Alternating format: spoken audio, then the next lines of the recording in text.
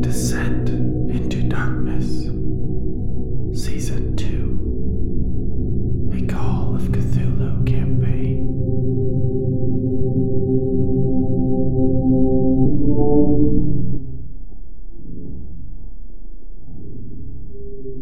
Welcome back to Death Watch's Call of Cthulhu campaign. My name is Travis, and I'll be your keeper today.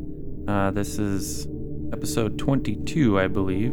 And today I just have John and Justin with me, so we're gonna maybe go on a little side trek here. But before we get into that, let's get an introduction from our two investigators. All right, I'm Justin. I'm playing Lance Monroe, who is still shaking off the after effects of a harrowing night trying to escape a dark hunter, and is looking to find out if Lamar has any more information. I'm John, playing James Whitmire, who has become, or is becoming, a little obsessed with this dream world that he's starting to explore.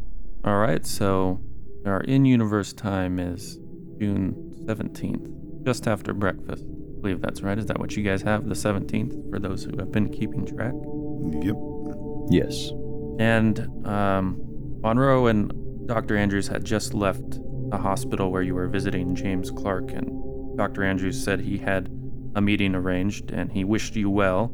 And Mr. Monroe, you had planned to go drop in on Lamar and see if he had that list together where the lisping man with the odd shadow had been purchasing items on the regular.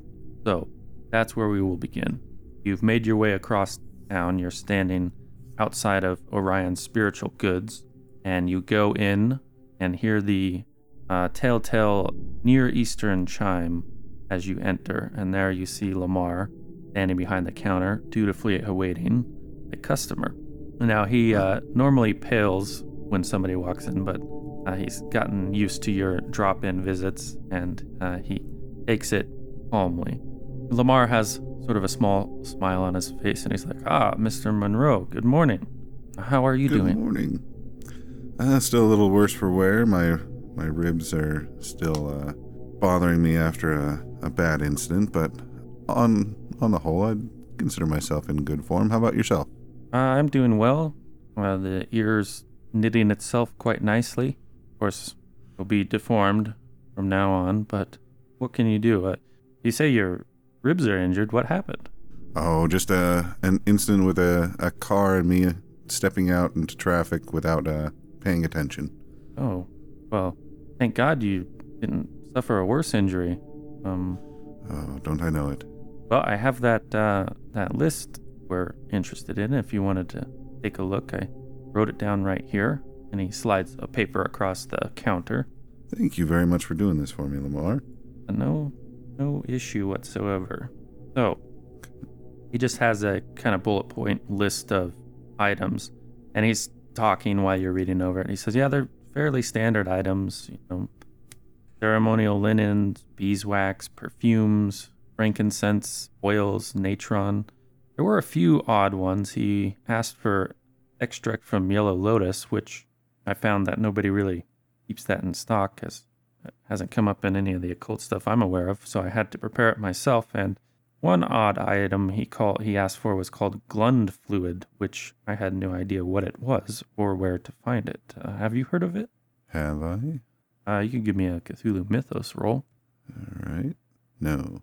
I'd consider burning some luck, but that's a little more than I want to. You may also give me an archaeology roll. That I have much higher. Oh, or not. Well, you're not... Push it. Yeah. I mean, that's an option. Or luck. Yeah, I'll go ahead and try and push it. I'm guessing if I fail, then I'll completely misidentify it. we'll do something a little bit different. We'll be like maybe there's something about this glund fluid, so we'll have you kind of fail forward. Where if you fail the push, you're going to have a realization about what this glund fluid is, and maybe a little bit of sand loss is on the line. Okay. Luck be with me. Okay. All right. I succeeded the push. You can determine that by this list of items, it seems to you as though he's performing, or he's at least gathering the items required for your standard Egyptian-style mummification process. Okay. Although this still leaves glund fluid as a kind of a mystery to you, but perhaps it was some esoteric item that you never came across because Egyptian studies were only part of your education. Okay. Yeah, so there you have it, Mr. Monroe. Does that illuminate anything for you? I'll say, well, from the research that I've done, that seems like they're gathering the items for a mummification of some sort. Is that? Though I'm still unsure on what glund fluid is or where to find it. Yeah, I did a little bit of searching at the library, but I'm afraid nothing came up. Now, mummifications, that doesn't sound like it's legal. I'm sure there are stipulations on how one must be buried these days. Of course, I'm not an undertaker. I don't really know that, but... Yes, I'm rather unsure myself, but I assume that it can't be too much different than the general embalming that is general practice these days. Perhaps just slightly different. Perhaps. I can only speculate. But yeah, like I said, every, maybe 3 or 4 months he'll come in and get the same allotment. And I wonder what else he could be using it for, because it doesn't seem likely that this man... Do you know this man, his occupation? We're acquaintances and have run in some of the same circles. So we've spoken a time or two. I wouldn't call him a friend of any sorts, but he has broadened my horizons, as it were. Oh, interesting. Perhaps you shall have to give us an introduction. Well, I'm sure that if he decides to speak to you on some of those matters, that he will when he comes in next. Of course, but I was more speaking to, breaking past the customer relationship. That's can be very cold. People don't often move beyond that, I have found. Very true. Although he has shown interest in those frog statues, so if you ask him questions about it, that may open up a discussion that broaches the subject for you. Well, I shall have to remember that when next I see him. Speaking of which, you had mentioned that there were some strange dreams associated with the statue, and I think I had one, but I'm not certain. It's very vague. Something about a windmill, but beyond that, I can't say much more. Yes, that's actually the exact dream that everyone seems to share. And past the windmill is what is past the windmill? Have you explored in the dream at all?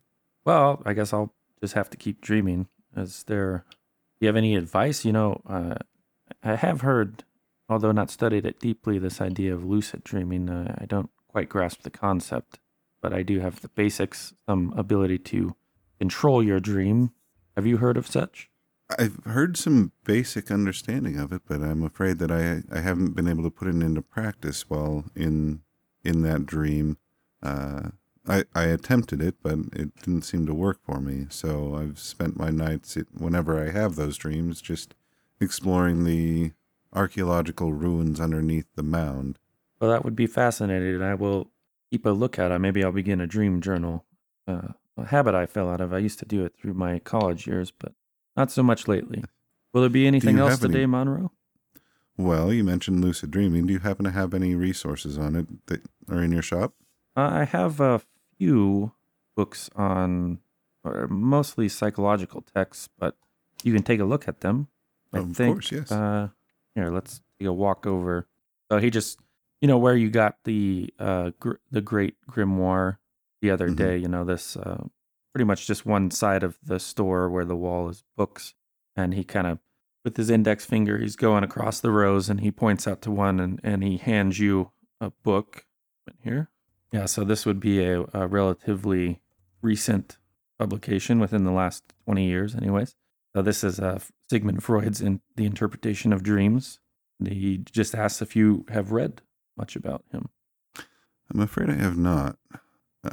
Do I have any knowledge of Sigmund Freud? That would, you could do an extreme education role, but it would primarily fall under the psychoanalysis skill. Okay, yeah, my psychoanalysis is at a 1, so we'll try the extreme education, see if I manage to overhear anything in passing. I overheard something in passing, I guess. Yeah, so there is a section, although maybe not in real life, but anyhow, in this universe, there's a section that speaks a little bit about the practical steps one must take to attempt lucid dreaming and how that might be achieved. So this can be things like, little physical reminders that would perhaps make it into the dream state, whether that be like a metronome in your room or, something you could key on to alert you to the fact that you're actually dreaming. Those sorts of things. And all very interesting. And there are several different methods that you could try to begin lucid dreaming. Okay. So yeah, I'll happily take that. So yeah, he says, well, are you going to pick anything else up today? Unless you have any other things you suggest on lucid dreaming, then I believe that this would be it. Okay. So he rings you up. We'll say it's about $8 for this particular tome. Okay. That's within my spending limit. Okay. If And that we works. will fade on you there at the Orion's spiritual goods and hop over to Whitmire, who had wanted to go check on the Great Knights. Yeah, so you drive around the part of town where these kids normally hang out, and at this time of day you do see Bill standing on the corner with those burlap bags stuffed with the latest edition of the Boston Globe, and he's hawking the papers on the corner, shoot out at Key's Wharf, read all about it. 4 men dead, Right. 1 arrested. I'll pull up on the side and head over to him and tell him that I'll take a paper. Okay. Yeah, it's very small amount of money, almost certain to come in under anyone, even a beggar's daily spending limit. And it's like, hey, how'd the operation go? Well, it didn't turn out as planned, but it was successful, as I was actually coming to make sure you guys are all doing all right. Yeah, it was kind of boring over there where we were stationed. We didn't really see anything that made sense to us, We didn't see the guys you were talking about, but so he's all right, the guy you were looking for? Well, I wouldn't say all right, but he's alive, and that's what matters. And As I'm sure that he'll bounce back. his voice kind of pitches low. Hey, Keys Wharf, I remember you mentioned it as one of the spots. You have something to do with this? You shoot up all those guys? I actually missed the whole thing, as by the time that I heard about what was going on, everything was over. I'm not quite sure what happened, but that's part of what I'm trying to piece together, as I know that the doctor got out, as I know that he's missing some portions of his arms or arm that he shouldn't be, at least the skin. Oh. An expression crosses his face where he seems somewhat horrified, but also disappointed to have missed it in person. He's like, well, I guess the only thing maybe we saw was some guy, shoot us along. He spoke French first. I think it was French, kind of sounded that way. At the location we were at. Interrupt him and start describing that the French guy that, because there was one French in the in Lance's shop, right? Yeah. Mm-hmm. Yeah, kind of hanging As I'll back. describe him. Yeah, I think that was him. I think he was watching the place too. Yeah, I think those guys were involved somehow. You got to be careful with those guys. They're even more dangerous than, I would say they're more dangerous than old Sweetwater himself. Oh, well, that's pretty dangerous. So, when's the next mission? What are we going to do next? We're almost done peddling papers for the day, so we'll be ready to go. Well, as there's some... I was looking for someone to keep an eye out while I did some sleep research, as it's kind of hard to explain, but I think I found a way to somewhat control my dreams. Are you pulling my leg right now? Well, even if I am, you guys are still going to get paid, as long as you're up to the task. Right, I won't ask any more questions then. More cigarettes? Is hopefully. What do I have left in the back there? I think you only gave him I one kept carton, right? Okay. Yeah, I'll pay you guys 2 cartons for for a few days You got of it. just watching out. Of course, same thing. We do have to be home, before the street lights come on. Mom says kids like us just disappear off the street sometimes, so. Yeah, that shouldn't be any problem. As I was hoping to explore the possibility of trying to do this during the day and seeing if there's any difference. Okay, just give us an address, and like I said, it'll be about an hour before we're done. I'll grab my brothers and we'll ride wherever. So I'll give him one of the stash houses addresses. Okay. All right. He says, well, okay, we'll be there just after noon, just after lunch, if that works for you. Yeah. As the other 2 are doing all right too? Yeah. Yeah, they're doing good. They just, Okay. Work different corners with the paper. But hey, I got to get back to it.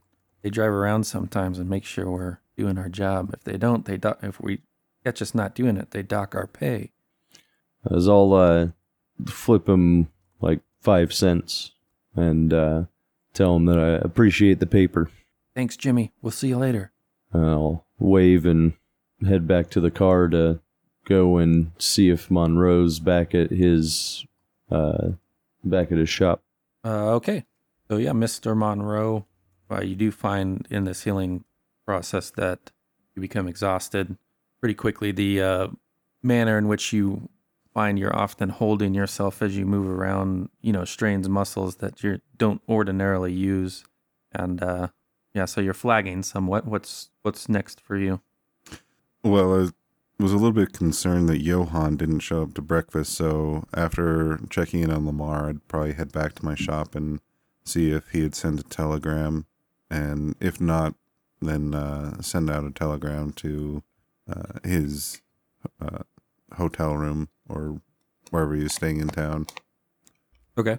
So yeah, you head back to your shop, and you're in the midst of checking your telegrams, which of course you have like your stuff that has to do with your business, which those come in every now and then, confirmations and orders, things like that. And you have one from Finn McCracken that says he wasn't able to track down Johann last night, but he'll get back to it today. And that came in just after you left, you realize. You also have a tap at the door, and Anita, is that her name? Yeah. I think so. Is either Anita or Annette, I can't remember what. He says, hey, boss, there's a delivery down here you need to sign for. A delivery? Okay. So yeah, when you go down, you see that there is 2 men with a truck, and there's a big pine box in the back, and they're just sort of standing around, looking bored in those moments when they're not actively working, as workers do. But they kind of stand up straighter when you and Anita approach, and they say, okay. we just need your signature. All right. Which delivery is this? I don't know. They just said it was going to this address, and you're Mr. Monroe, correct? Yes. Who sent it? Have that information. It just says museum goods for Mr. Monroe. Huh. Okay. Well, I guess I'll have to take a look at it myself. Well, where do you want us to Don't put you it? remember? And I'll kind of glance at Anita and say, do you remember having a shipment here? As I sign. I didn't think anything was coming in today. Well, perhaps some of the flyers that I sent out have convinced some people to send some items on their own.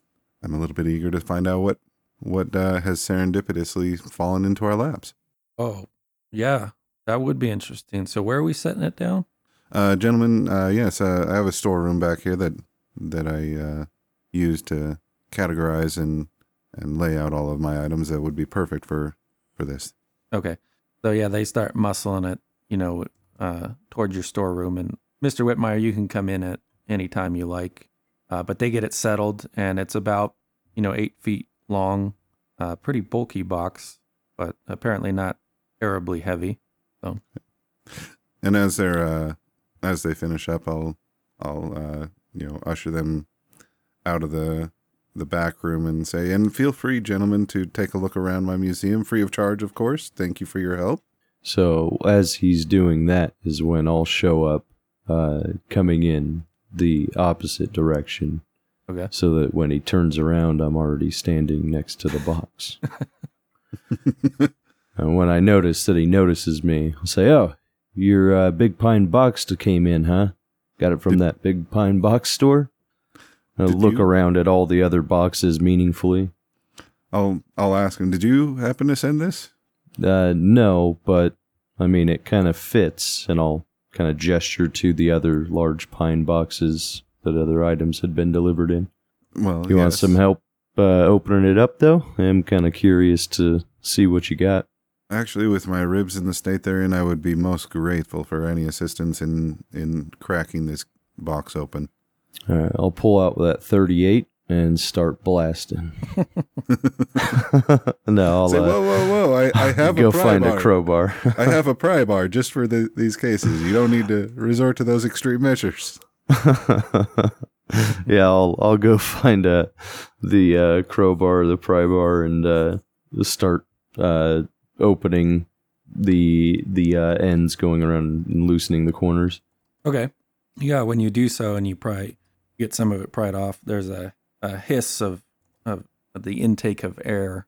But other than that, nothing else happens. A little musty smelling after you get it off. And you see inside is actually looks like it's made of brass. So now that you see it there, you're wondering how just the two men carried it, because it seems like it would be pretty heavy, but it looks like an honest to ghost sort of Egyptian, where they enshrine the mummies. And like you can give an appraise roll or an archaeology roll.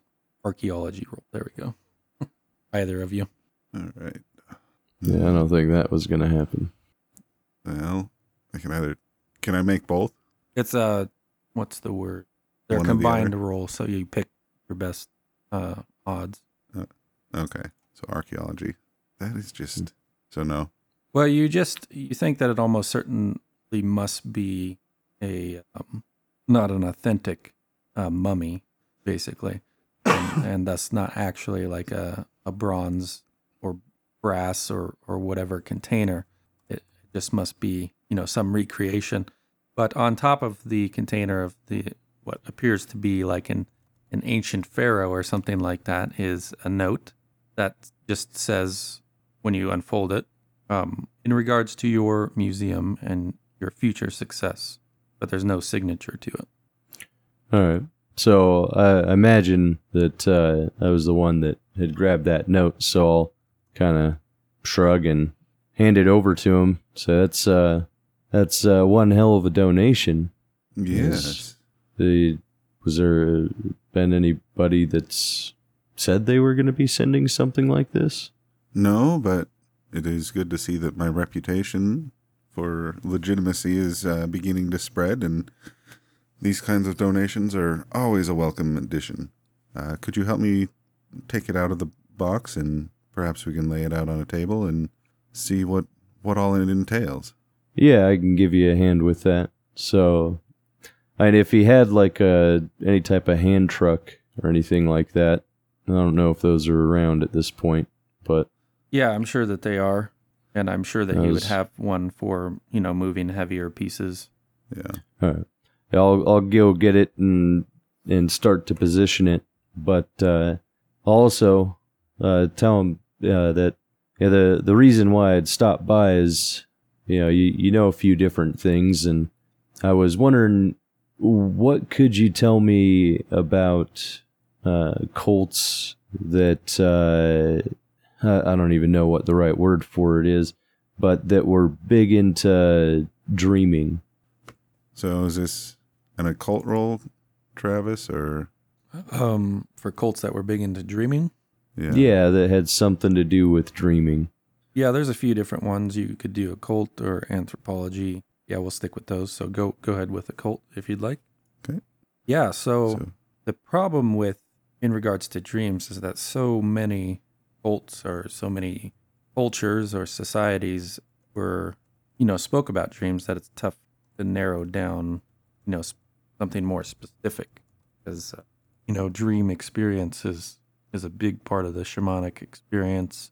It plays into different cultures around the world. So, like what specifically were you wanting to know about them, Whitmire? Well, which ones come to mind? And then I'll start to describe the forest as well that I'd encountered the last couple times, and this village. And I apologize. I had the name of that. Ulthar was the name of the town that was in the note. Okay. Yeah. Yeah, and I'll mention that as well, and ask him if he's ever come across a cult or a gathering or any reference to that.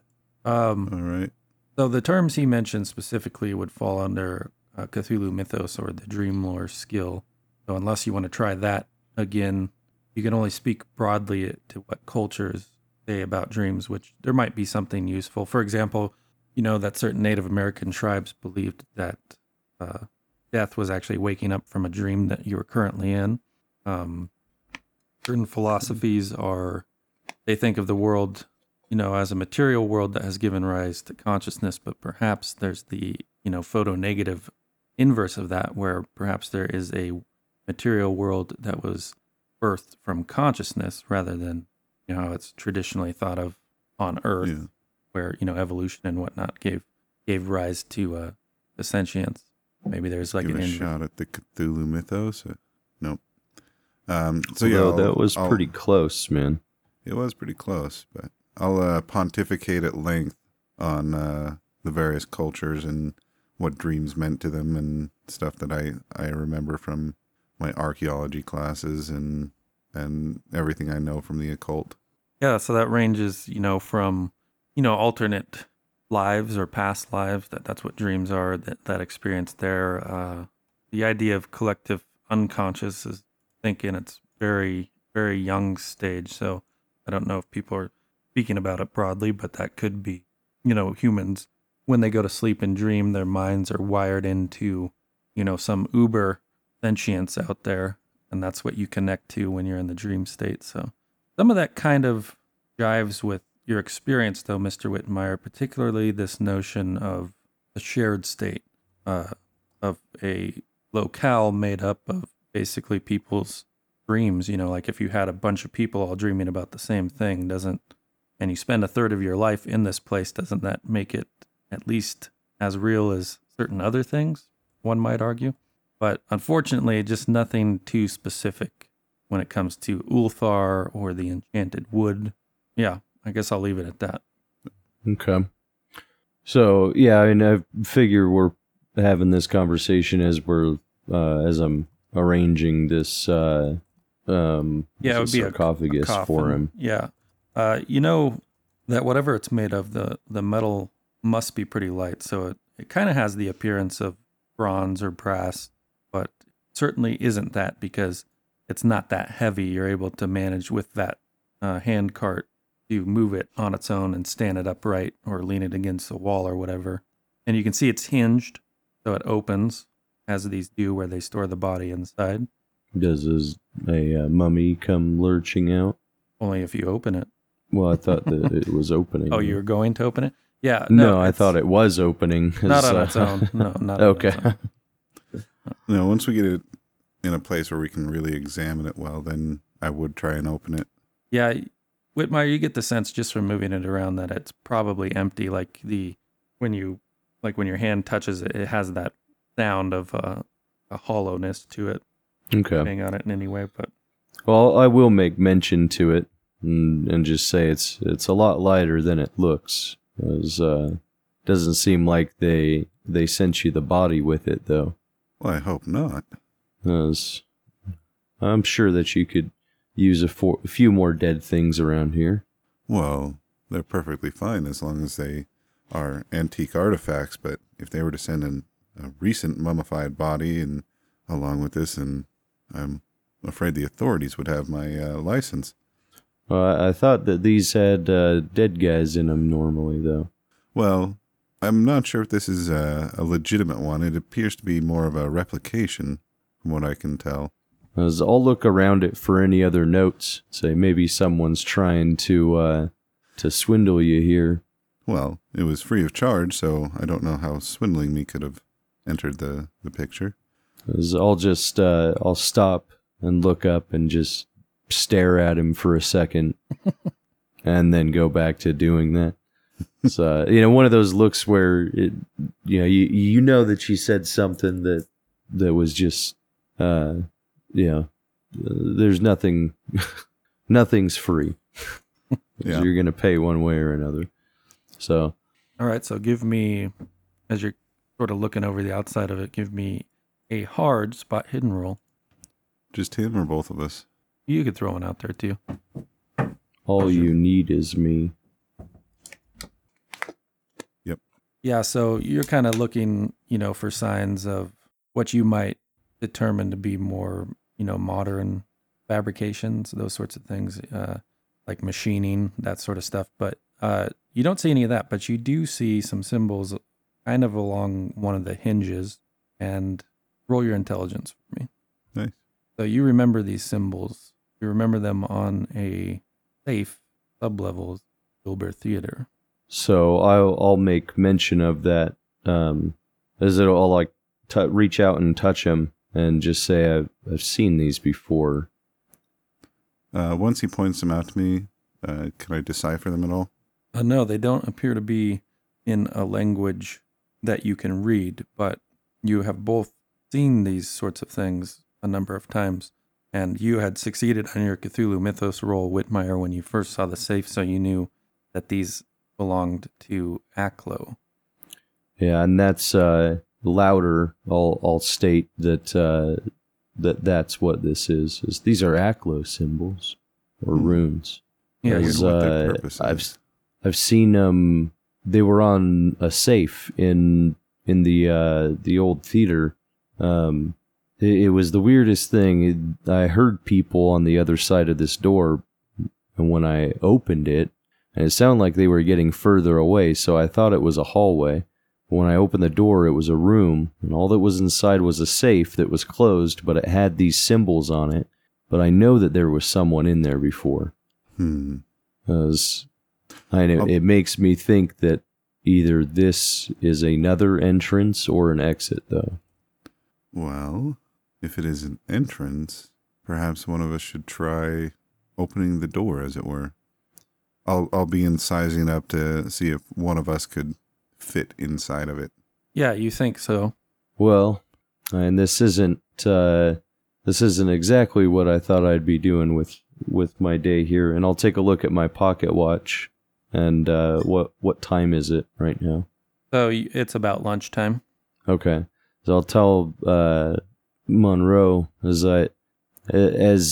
interesting as this is, and I do want to continue exploring it, I'd actually come over to see if you wouldn't mind coming over to one of my safe houses. I've got some lookouts in case anything happens, but I was hoping that you could help me explore this the dream that I told you about from the other day.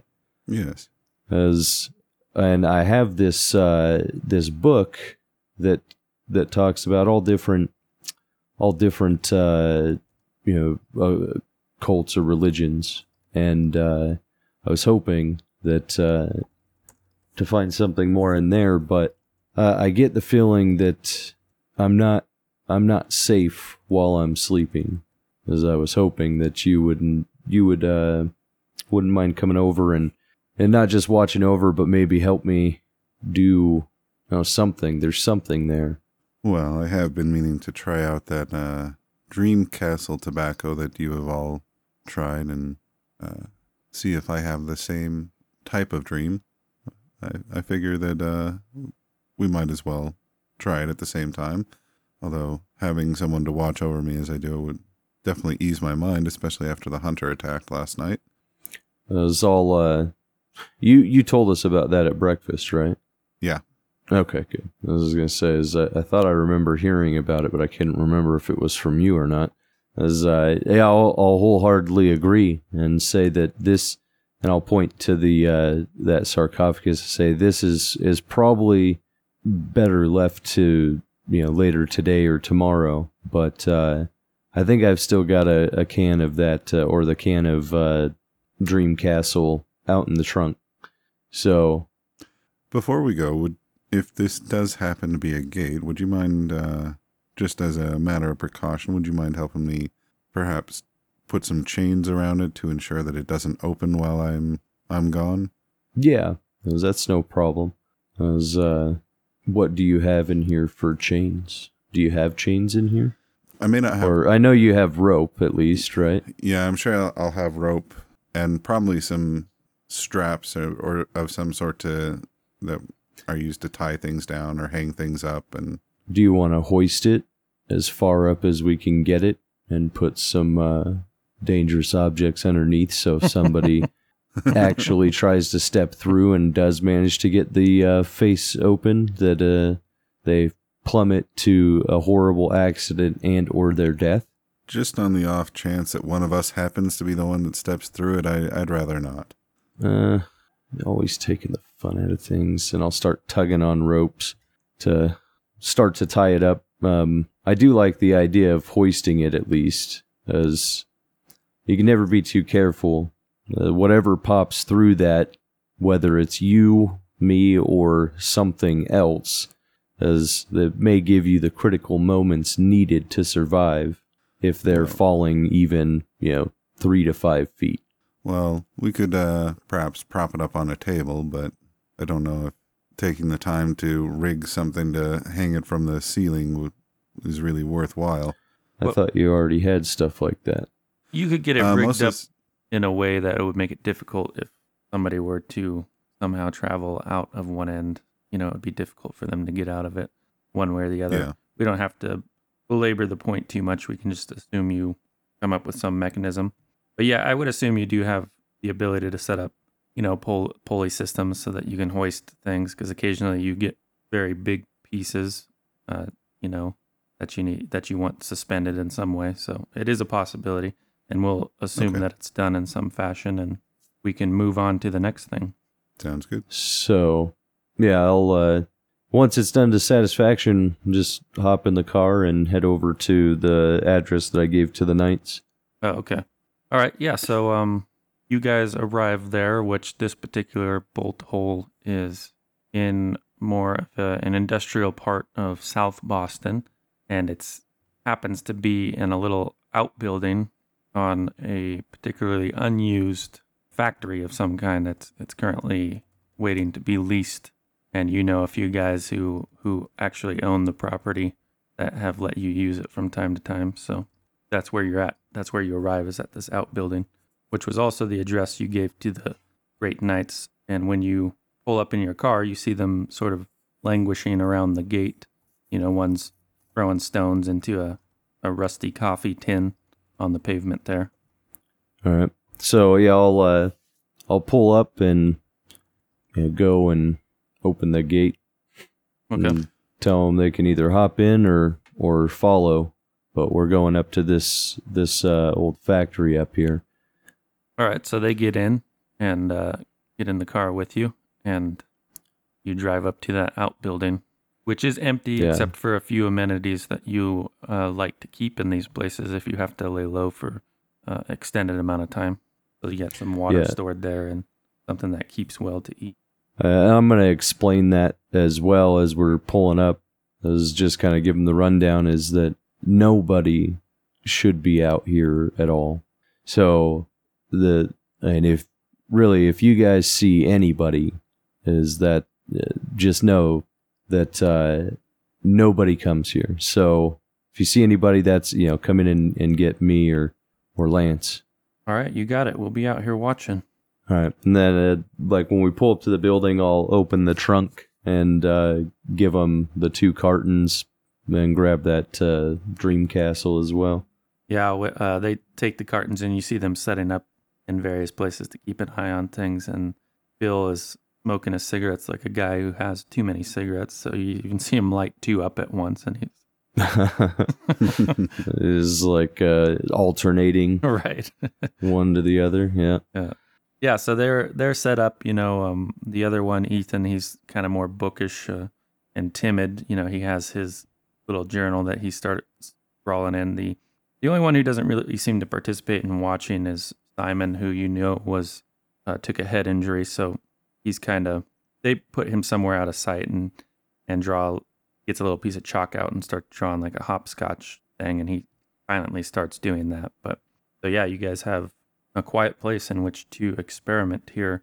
So, Whitmire, if you want to ensure success, from your attempt the night before that you weren't certain that you would get into this dreamland without the use of the tobacco. Like the tobacco seemed to put you there against your will. I mean, it just happened. You guys put that together. But on the second night, you didn't try it. And mechanically, we had a skill roll. So if you rely on your skill to get you back into this place, there's a possibility you will not here. So perhaps the tobacco would be the most assured method to get there. So Yeah, that's what I was going to suggest too, is rather than, like, as much as I want to, and I probably will just roll it for fun. So on the I've way made it. on the way over from my museum to here, I wanted to be flipping through the part on lucid dreaming from the book I picked up from Lamar. Okay. And once we get to his place, I'll see if I can put a few of those things into practice. Okay. Yeah. Yeah, I also I'll bring in that book that I had on all the different cults, or which one was that? You had the book called Nameless Cults. Yeah, that one. I'll bring that in too, because figure we'll probably spend a little bit of time kind of trying to figure out a little bit of information. So in that time, I might be able to glean something from this book before we start to try and experiment. Yeah, okay. Yeah, we can definitely do that. So the way these Mythos tomes work in that regard is they have a particular rating themselves that we'll roll against to determine if you can glean something useful as you're leafing through it. So why don't you give me a D100 roll? Oh, No way. Uh-oh. Is there a push option on that? No, that's good in this one. You rolled a critical success. Oh, is it? In fact, yeah. Okay. Oh, nice. Okay, so let's you get to narrow this even more because of the critical. What type of specific thing do you think you would want to know? Like maybe because you had tried to manifest light the last time you were in the Dreamlands? Exactly. I would like to know, I guess, if there's a way to control the dream or to assert your will over something in the dream or others that are in the dream. Okay. All right. So as you guys are setting up and preparing yourself for rest, you read a story again from this author, Von Juntz, about he had met with a group of druids, they claimed to be, but they brewed a special potion that when you drank it, it would take you to a land far from Earth. And some of what he describes in this initial journey reminds you of your own dream, although curiously, he does not appear before Nosht or Common Thaw. Instead, he talks about a great desert and a city that he comes to called Kupar Nambo that is on the edge of this great sand sea, as he describes it later on. But he mentions interacting with a scholar there who tells him of the place he's at, and he goes into subsequent trips and nights following that. And what he learns is that at this place, he tried to manifest a sword one time to fend off, some animal out in the wild. And it did appear for a short amount of time, but faded quickly. So what he had learned between speaking with this scholar and experimentation is that the way he made more long-lasting items was in his normal dreams, he would focus kind of on creating whatever the item he desired was. So, say, sticking with a sword, he would spend a few nights just in his normal dreams, focusing on a sword until he would go into a dream and have a sword. So whatever the dream was, this sword would appear there. It would be fixed in his mind. And then when he went on a subsequent journey to Kupar Nambo, he appeared there with a sword. The scholar had said that this city was a shared manifestation, so it was difficult for one person to impose their will on many different people, and thus the construction had to be done in one's own dream. Does that make any sense to you, Whitmire? Do you have any questions? No, it sounds like you use your own dreams for practice, and then you fix the image of what you're trying to will into the this dream world in your head before you actually get there. And he said once the object, this sword, had appeared like almost naturally in his normal dreams, then it appeared there when he went to next visit Kupar Lambo. Okay. But that's what you discover. Okay. No, it's good information. It definitely gives me a few different possibilities and some thoughts to test out, or some theories to test out as well. All right. So what's our next move, gentlemen? Do you want to try a pipe of the dream castle? Okay. So you smoke up some dream castle, and we'll go ahead and have you do it too, Whitmire, even though you succeeded on that. You can still mark it as a check. Okay, so you're passing around the pipe of the dream castle tobacco, or you each have your own, and we will begin with Monroe. So your dreaming begins normally, except they are remarkably vivid, and they are of the variety of dreams that you normally dream about. I don't know. What is it? Ever-increasing power, people worshiping you. What does Monroe usually dream about? I don't think I have images of people worshiping me, but probably wandering amongst ancient ruins and things like that. Yeah, and in one case, there's sort of a recreation of being pursued by the Dark Hunter that doesn't go so well. But in all cases, every one of these dream scenes, you see a huge stairway leading enticingly downwards, and it takes a few dreams before you realize that it's common in all of them. And we'll say you're outside, you're standing at the base of a great pyramid, and just there on the side of one sand dune is this stone stairwell, sort of Baroque in construction, a little so out of place with Egyptian architecture. Okay.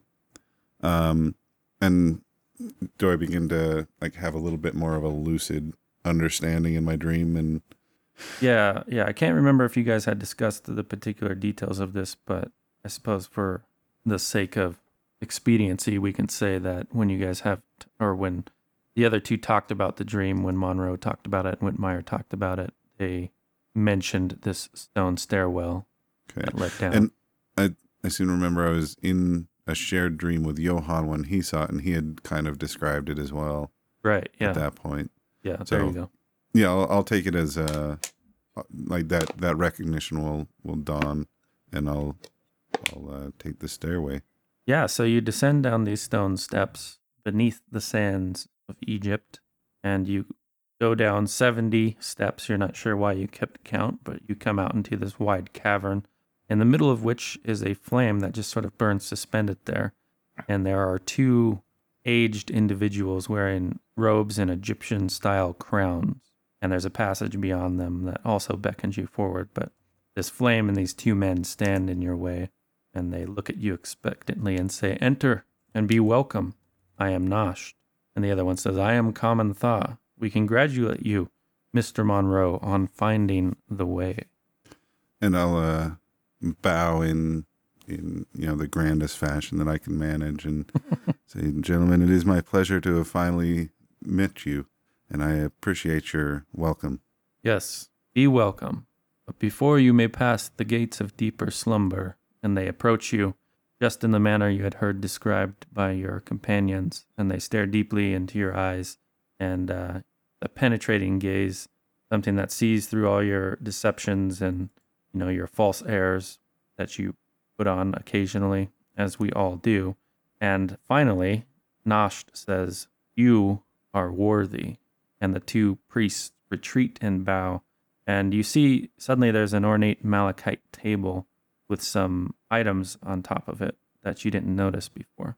And Okay. at this time, Whitmire, you manifest in this cavern with the flame and Nosht and Common Thaw, just as they retreat back from Mr. Monroe.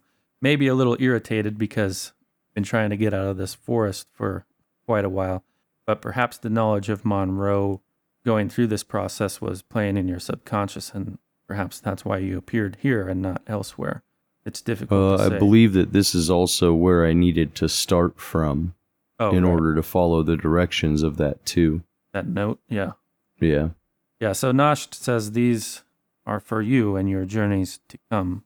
He says that to Monroe. The items laid out on the table.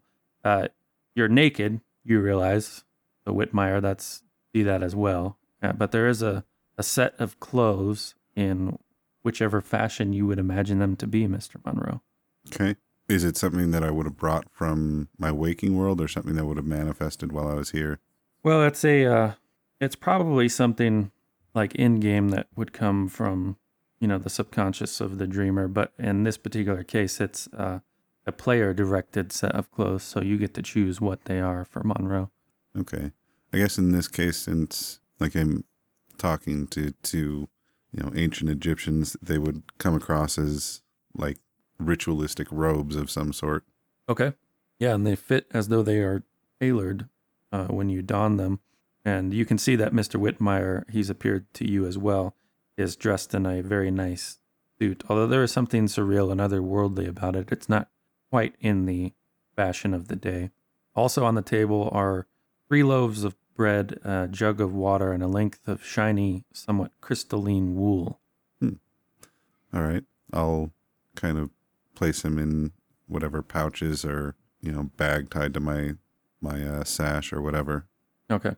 I'll pipe up and say, no, you've got to eat some and drink.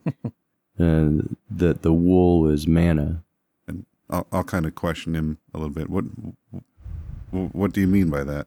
I don't know quite what that is, but when I ate it, it was the best thing I've ever had. It felt fully refreshed. Definitely recommend that you try some now, though. All right. I will try a little bit as to his direction. And I'll pull my own out at the same time and eat some too. Yeah, so it's as I described to Whitmire, you realize after eating the manna that when you drink normal food drink normal drinks or eat normal food, that you are still not fully satiated, but this, whatever it is, this manna, leaves you completely content in a way you've not experienced. Leaves you with a peaceful feeling and a particular focus on the here and now rather than the concerns of the future or, say, the sins of the past. You are at one with this moment in time. Let's pause here for a minute, rewind just a minute, and give Whitmire's entry into the dream. So, just like Monroe, you started out with your normal dreaming, like the normal dreams Whitmire would have, and you might, after reading that passage in the Nameless Cults, want to try to create something in this dream before you descend down the stone steps. Is that something you wanted to do? Yes. So and I'm not sure if it will work or not, but when I get into my normal dreams, I want to start just randomly affecting things, right? Like creating light, altering the shape or overall construction of any buildings or trees or anything that's around me, as try and build up whatever type of practice or mental exercises that I would hopefully need in order to alter something in the dream world. Okay, so let's construct a dream scenario for you here. You are sitting in Drew's basement at a card table, and you're in the midst of a hand of Texas Hold'em style poker. So you're looking at the cards in the river. They're all laid out, and you're looking at the ones in your hand. Also, there are glasses with various drinks, and you don't make out the details outside of the table. You're just sort of vaguely aware of Drew's basement, but they're more shadowy shapes and inaudible noises. You know there's a crowd around you, but you can't make out faces or things like that, or what's playing on the radio initially. So in that dream state, what do you want to pick to try to alter? So I'm going to start with something that I feel should be easy for me, as I'm going to change the cards that are in the river to suit whatever is in my hand. Okay. So go ahead and find that dreaming skill and give that a roll.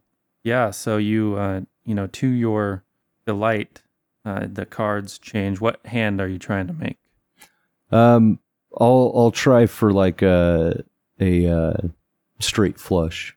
Okay. Yeah, you those things seem to materialize without remark from the opponent you're playing against, and they hold fast once you've fixed it in your mind. So yeah, that it works. Seemed to have worked in that case. It does actually drain a magic point from you, though.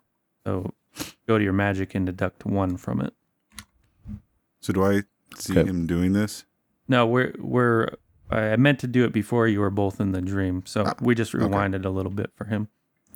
Yeah, and if that works, I want to also try and make the light that is already over the table brighter. Okay.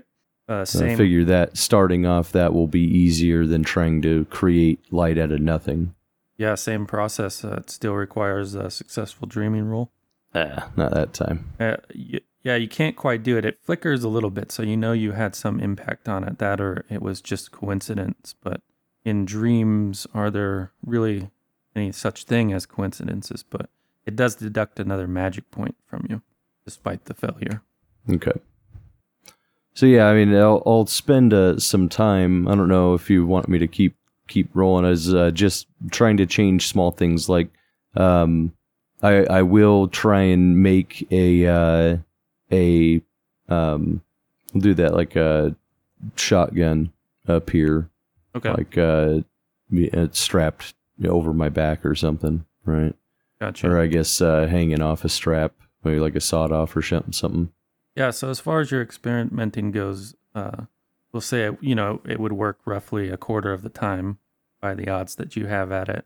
So you realize that, maybe there's still some further practice that needs to be done. But when you go to make the shotgun, it materializes in your hand and it's firm there. You don't have to think about it. You kind of go on to focus at other things.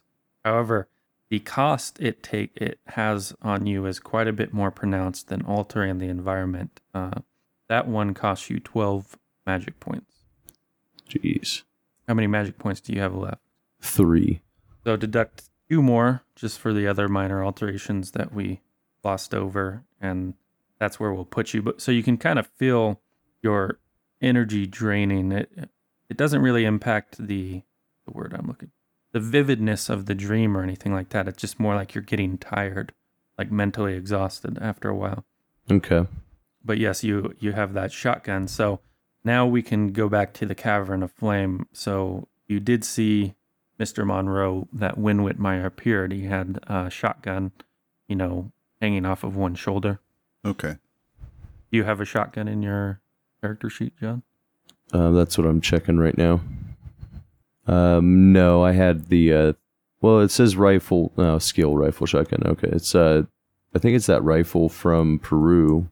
Yeah, 30-06. Well, we'll just use your skill because the damage doesn't even work in the combat thing for shotguns anyways. And if it comes up, I'll just have you roll from the dice tray rather than your sheet.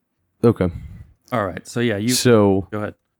Question is, so I pop in, he grabs his clothes and his other stuff, he starts to put it away, and I told him to eat that mana, and then I ate some of mine. Is there anything different that happens? It does. Than the first time? Yeah, it does cause the fog like the brain fog you have from it. It's like you spent some amount of time in a very thought-intensive endeavor, and when you come out the end of that, you're just a little loopy, a little muddy in your thoughts, or they run in directions that you don't necessarily control. But after you eat that, that does abate somewhat, and you gain back 1d4 magic points. And I think you're full by now, right, Mr. Monroe? Yeah, I'd expect so. I got a pretty decent night's sleep after the attack, thanks to Dr. Andrews. Right. So yeah, you think you probably have of a portion similar to what you just ate. You might have 10 more times you could do that before the mana is gone. Okay. That would be for Mr. You would have 11 or so times Mr. Monroe. Whitmire has 10. So the amount of mana, does that keep refreshing every time I come in? Like, is the portion any different than it was the first time? Like the size of that? It's reduced mana from the times you've ate it, but unlike actual food, like when you check your bread, you see the bit that you ate and then you had taken off to feed to the strange little creature in the woods. It is gone, but it doesn't seem like at least this food is expiring in any way. It's just as fresh, with that slightly warm, has been out of the oven for a few hours feel to it, or not hours, but like 30 minutes out of the oven. Okay, as I want to make mention of that. So, I mean, I'm going to actually be fairly excited here when I go and catch up with Mr. Monroe, and I'll be holding that shotgun, just, kind of palms up, holding it, looking at it, and I'll look at him and just like gesture, offer for him to hold it.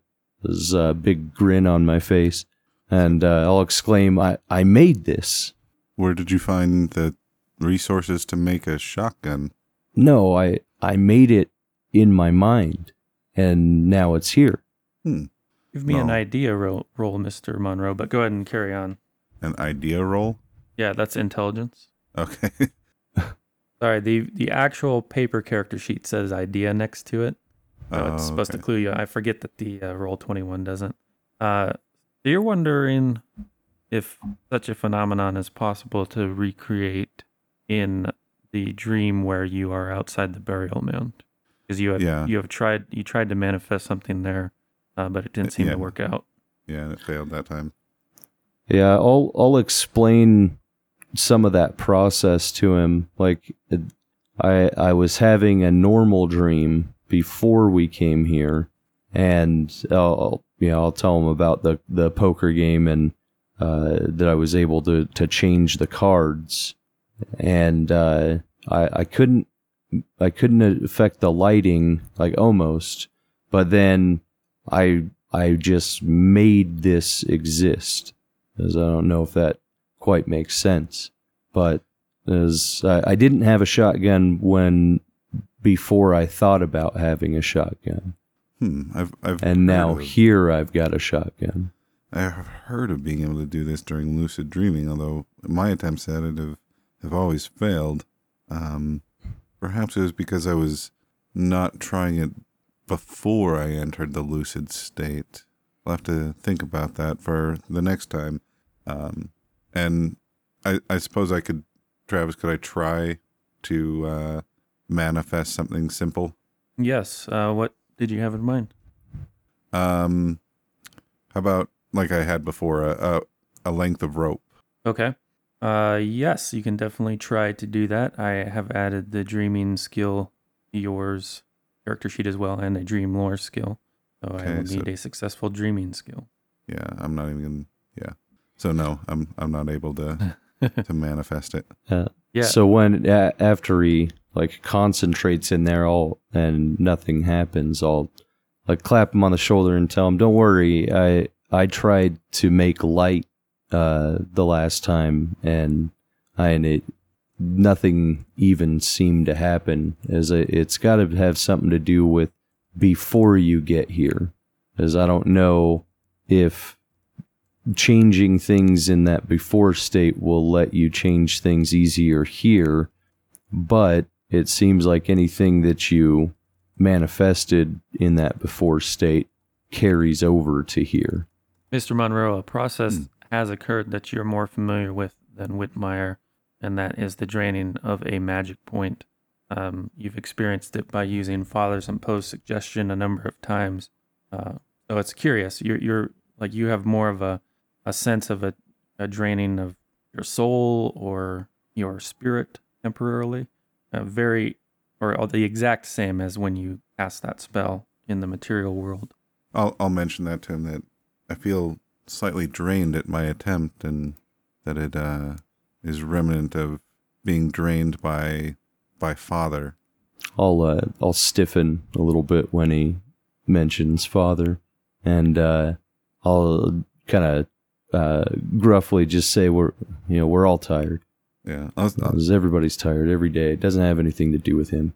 Seeing he's upset, I'll say no. I didn't mean that this is something brought about by Father. It feels like I have been, like, my spirit, my soul has been drained in a way that is similar to when I was drained by him and his abilities. So something that I had left out of my recap of that last stream was that barrier area, and I'll tell him that he's here. He's still locked away here, but he is here. He is. Because I found this place isn't easy to navigate. Actually, the reason that I wanted to start back here is because I found a note on a tree that gave some direction to a town where we might be able to get some more information, but the area that I woke up in last time was nowhere near this as far as I can tell. Well, if you have directions to a place, then by all means, let's speak as we walk. We are in a dream, and there's no telling how long it'll be until we're awoken. I'll nod and just point out towards the gate. Say we've got to go this way. Very well. As you are the one with experience here, lead the way.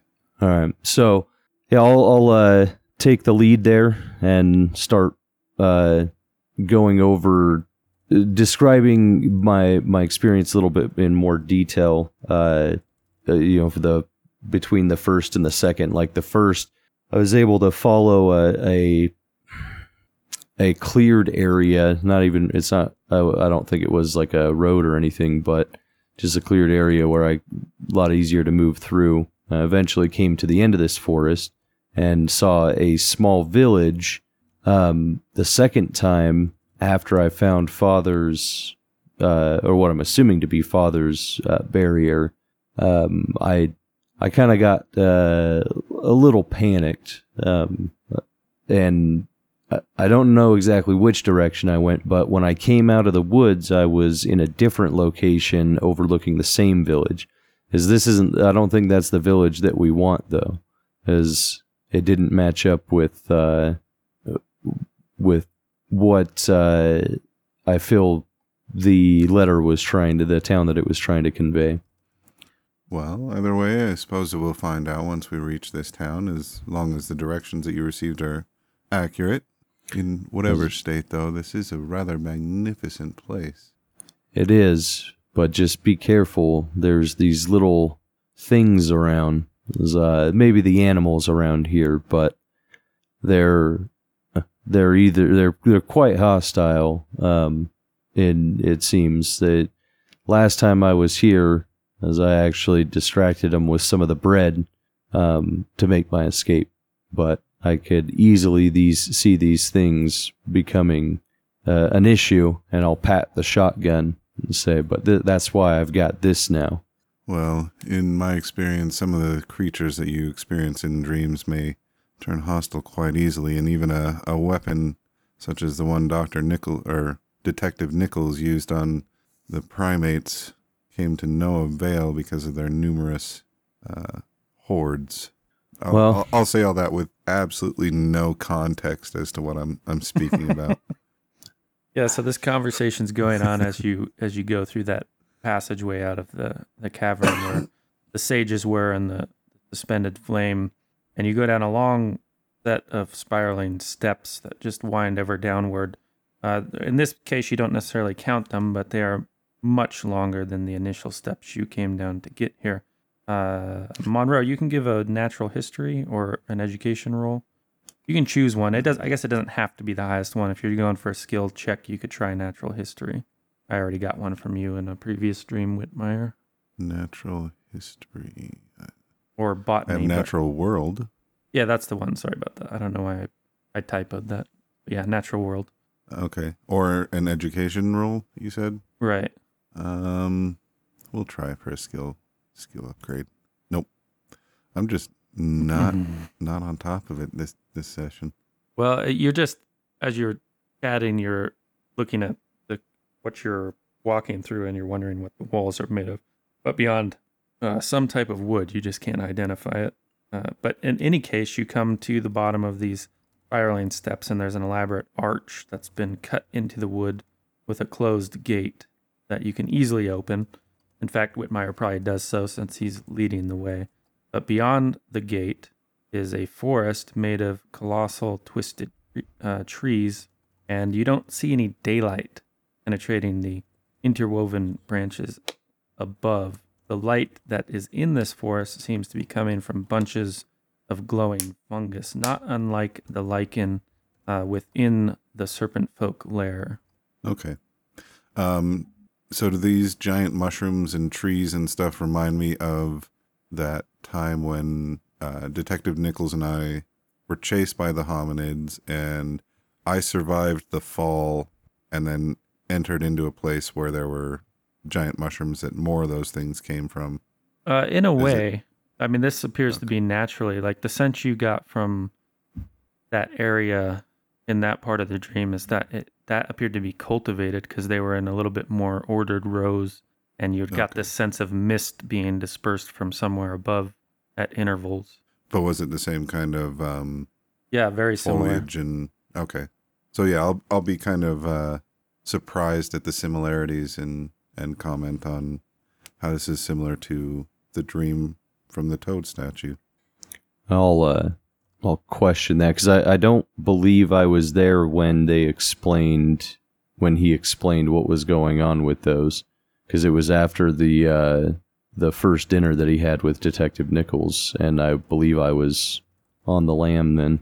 Yeah, so I'll explain what we know of the statues and go over my explorations down into it, which probably also explains what I was talking about with Detective Nichols and creatures attacking us. Yeah, in the course of, explaining it all, the stark contrast that comes out would be the difference between walking into an area where, say there are a few apple trees as opposed to an apple orchard that somebody's tending to. So here you have glowing fungi of many different types, whereas when you went to that place with the giant stalks, it was the same type over and over again in these sort of ordered rows. So you could definitely assure yourself that you're not in the same place, but perhaps it's connected here in some fashion. Some sort of common ancestry or something along those lines. But your story or your reminiscing is broken when you hear a fluttering, almost like a flute-like noise, sort of close up in the trees. Whitmire, you know that these noises belong to those strange rodents. And then somewhere distant, you hear a faint gibbering sound, but that goes quiet. Had I heard that before? You remember hearing it. You don't know to what creature or thing it belongs to. Never revealed itself, unless it's just an alternate noise that these rodents make. Okay.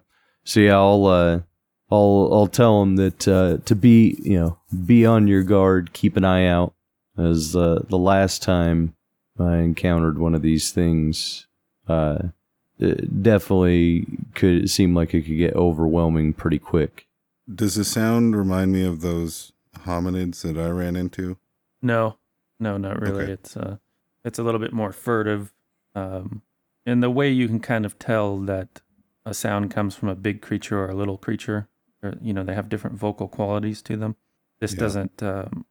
doesn't evoke, even though the hominids were smaller than you, they were bigger than these sounds.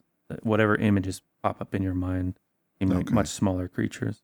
But you can see again that there's this pathway between the twisted trees, not even quite a game trail, but just a way that you can move forward without climbing over anything. Would I be able to do like a navigate to try and find any other signs that we are heading? I believe we needed to head west. Yeah. Isn't that what that note had said? Yeah. Yeah, go ahead and throw your navigate out. I'll use luck on that. Okay. Yeah, so you can determine that this path is the one that you went on the very first time you came into the dream, and you know that it leads in a west direction, and it should exit the forest near those cottages and farms you saw in both cases. But this would bring you out of the forest as you did the first time. Okay. So I guess feeling a little bit more confident, knowing that I've been in this area before, I'm gonna try and set a not like a grueling pace, but definitely a quicker pace to try and get through this area, and mainly talking to myself as that maybe that little village is where we're supposed to go, or maybe there's another forest, or just kind of go off like that for just a bit. Yeah, Mr. Monroe, you find that what ailed your physical body does not seem to come here, except in sort of a phantom twinge when you go to check yourself. You realize you're walking along without difficulty, and you're like, oh, my ribs, and you'll have like this phantom twinge, but then it's gone, and you feel healthy. But I'm going to be very happy about that after spending the entire day in pain. But your path takes you around one of these twisted oaks, and when you come around the tree, you see sitting on one of the roots that is poking up out of the ground is one of these little rodent-like creatures. They're small and brown. They have these small tentacles that dangle from their snouts, and they kind of wriggle out as though they're testing the air. And it sees you guys as you see it, and it sort of lifts one claw that isn't like a paw that you would be seeing on a rat, but more like a hand, as it has defined fingers, and it's sort of scratching at the air and looking at you, Mr. Whitmire. As I'll reach into my pocket and grab some bread. As I'll break off a piece for myself and a couple smaller pieces and toss it off into the forest. Actually, before we do that, I missed this the first time. There is a minor sanity hit to see these things, so we'll get a sanity roll from both of you. Do we do that every time that we see them? I missed having you do it the very first time, but no, you don't do It's it all every right. time you see it. We've seen some stuff before. Yeah, there's Yeah. no fat larva. Yeah, so Or Dark Hunter. Yeah. the thing that would be unsettling is not its tentacled appendages, it's more the human-like It's the qualities. hands. Right, Yeah. But, you guys are kind of inoculated to this because you're both thinking, even though this seems someplace different than your dreams, it still has dreamy qualities. So, rodents with hands is not outside the realm of possibility, at least here. So it doesn't disturb you too much. But it darts down and grabs this morsel and picks it up, and these tentacles sort of move out of the way of the eating process, and you can see it has very, needle-like teeth, and it bites at it, nibbles at it, and then it runs off around the tree, and it's disappeared out of sight for a moment, but it turns back around and looks at you with very intelligent gaze, and it beckons at you with those hands. And I'll say, well, that's new.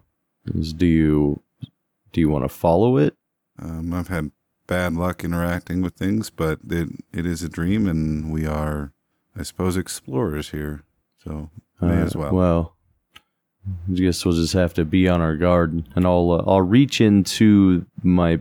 Well, actually, I'll ask. Did did you have a knife on that altar as well? He did, Mr. Monroe. Yeah, Okay. he did as well. I'll tell him that he might want to keep that easily accessible then, and I'll start off after it. I'll say, oh, I will, but dealing with weapons is not exactly where my strong suits lay. As I follow him, but stay behind him and his shotgun. Yeah, if anything comes at us from behind, just hold the pointy end out. Okay. I'll do my best. So you go off the small path in pursuit of this little rodent, and it stops every now and then to make sure that you are indeed behind it. The pickings are a little bit more difficult, but not outside of either of your ability. And you begin to hear the bubbling sound of water, like maybe a tiny brook or stream. But also, I will need a listen roll from both of you. Oof. Oh, wow. Nice. Okay, so you freeze for a moment, Monroe, because you hear what it kind of sounds like a wild cat's yowl, but much more subtle than that. It's the same sort of quality, this sound that is coming from the back of some throat somewhere, but it has a more bass to it. And you can see why when you perhaps ask Whitmire what that was, if he looks confused, why you might have missed it over the sound of your travel. Whitmire, of course, you didn't hear it, and you didn't quite fumble, so you're in the clear there. You just didn't hear the sound. Okay. But I can say, Monroe, that you do not like it one bit. Okay. Is it in the direction, or can I point to a direction that it came from? It appears to be coming from wherever this rodent is leading you. Okay. Yeah, I'll tell Whitmire to have his shotgun ready, because whatever it is leading us to may not be something we want to see. So, if we were heading west, which direction did we cut off to follow this thing? Off to the north. Okay. So, well, you know what? I think we've made a terrible mistake.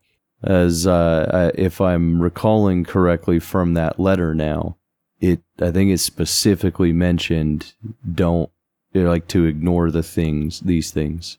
Oh, in like a nervous quality. I mean, I suppose we should probably leave slowly back to the path. Yeah, and I'll start backpedaling a little bit, watching that thing. Just keeping an eye out behind us. Okay, so all I want is a navigate roll from both of you. I'm not even really looking for success. We're just checking for fumbles. You haven't gone far off the path, so. All right. If anyone's gonna fumble, it'll be me. No. See, look at that. Oh my goodness. We both know where we're going. I was apparently paying very close attention in case I had to run away. Yeah, you are both able to navigate back to this trail, and that's an exaggeration of what it would be, and you are back on it traveling west. And, after a bit of travel, you do come to the edge of the forest, and there you see the cottages and a conglomeration of more buildings closer together, further in the distance, and beyond that great giant peak. And unfortunately, guys, I am out of time. I keep getting we get right to the edge of the forest. But in this case, I promise you we will pick it up first thing in our next session. As I was going to say to Monroe, like, from this point, we have to run because sure. I never make it past here. Yeah, so thanks though, Travis. It was fun. Yeah, thanks for playing, guys.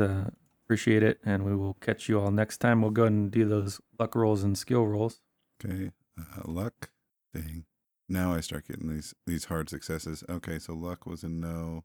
We'll try I got my listen and my.